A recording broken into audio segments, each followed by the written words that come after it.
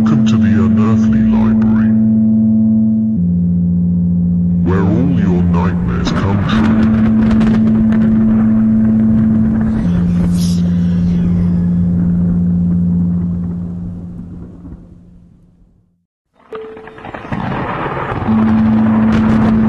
Come on in, weary traveler. You're just in time for a story. Tonight's story of the Unearthly Library is the terrible tale of a neighbourhood hunted by a terrifying monster with a taste for a dastardly delicacy. Sit down, get comfortable as we meet the Ice Cream Man.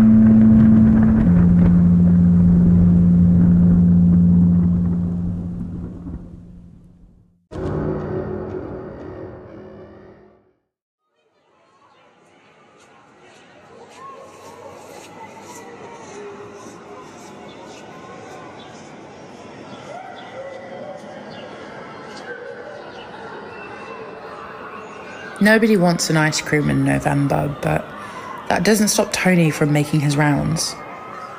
He drives around the estate every evening at 5, every day of the year, even Christmas, but nobody ever buys an ice cream from him. Not in November, not in August, not ever. The jingle jangle of "When You Wish Upon a Star" was torture on hot summer days when I was a kid. We'd all hear it, no matter where we were, every day, 5 p.m. I used to plead with my mum for an ice cream, but every day she'd always refuse. I was in too much of a strop to notice at the time, but looking back, there was always a slight nervousness to the no, as if it wasn't really ever about the ice cream. Everybody knows the rumours about ice cream vans that sell their wares after summer. They're a front for drugs or for organised crime, but behind the decorated doors and windows of Tony's van lay a much darker secret. My mother knew the secret, as did all of her friends. All of our parents knew. And now, so do I.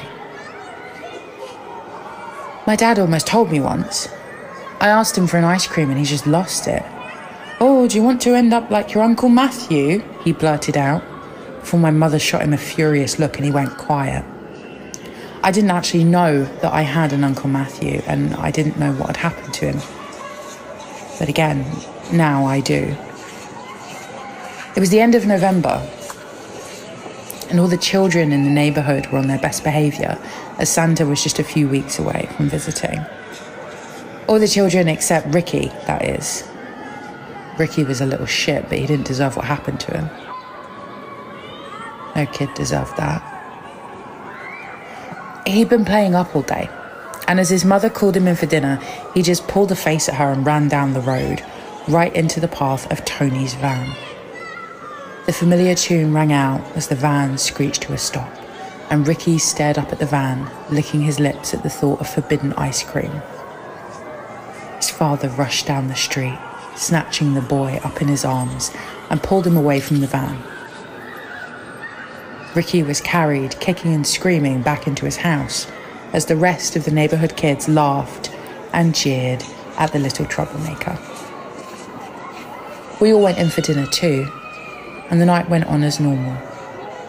We all thought that would be the end of it. But that night, as the neighbourhood slept, I could hear the song again, just down the road. I crept quietly to the window, hoping not to make a sound, as I pulled the curtains back and peered out into the dark night. Tony's van was idling outside of Ricky's house, and up the garden path towards the gate tottered Ricky, barely awake, almost in a trance. I was watching Ricky walk towards the van when something else caught my eye. Out of the window, a long, thin claw extended, white as snow, beckoning the boy closer. He walked silently through the gate and towards the van, a hideous creature emerging from the window to meet him. Its whole body was white, ridged and ragged, It watched Ricky with soulless silver eyes and let a long black tongue smack against its pale lips before smiling down at the boy. Rows and rows of sharp teeth glittering in the moonlight. Ricky rubbed his eyes, looking up at the van with a start, seemingly awake at last.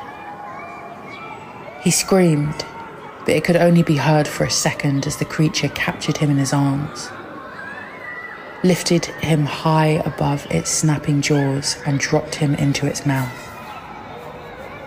Ricky fell silent, with only the sounds of the creature chewing left to fill the empty, quiet night.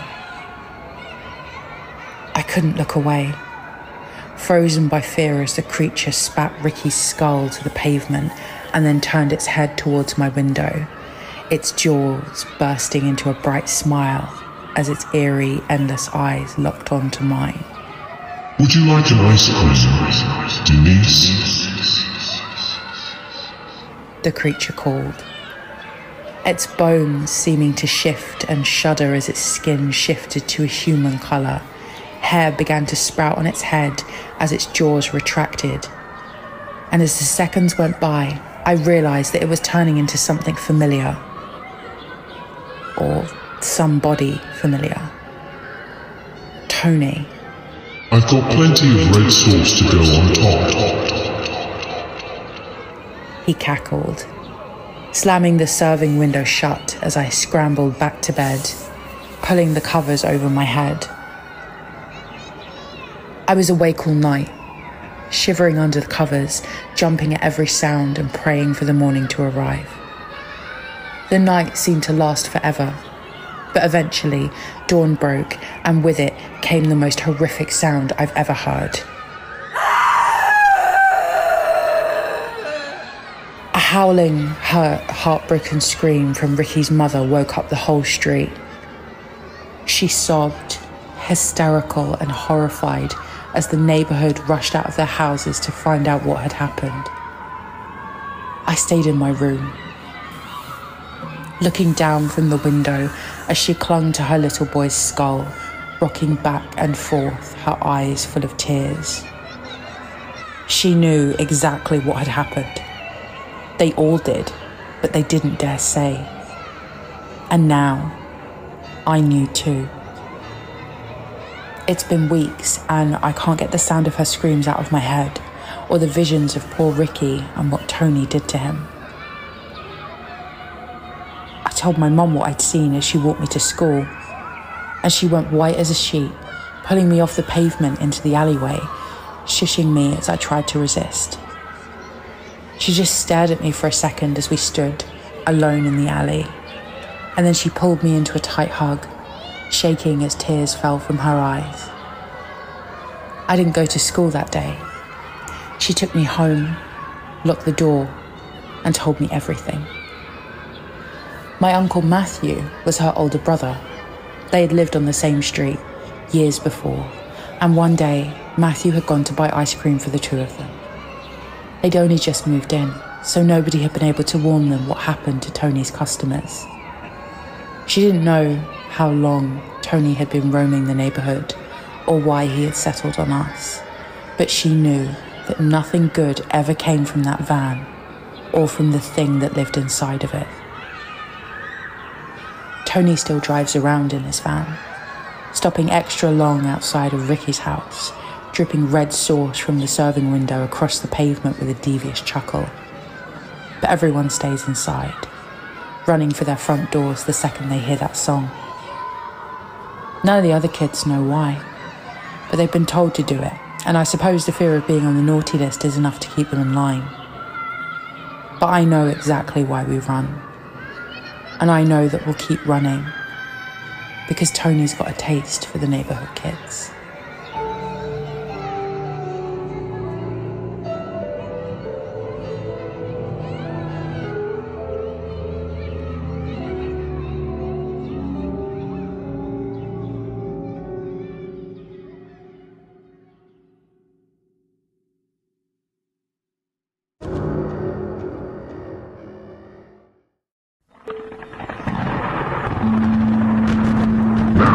you go, traveler.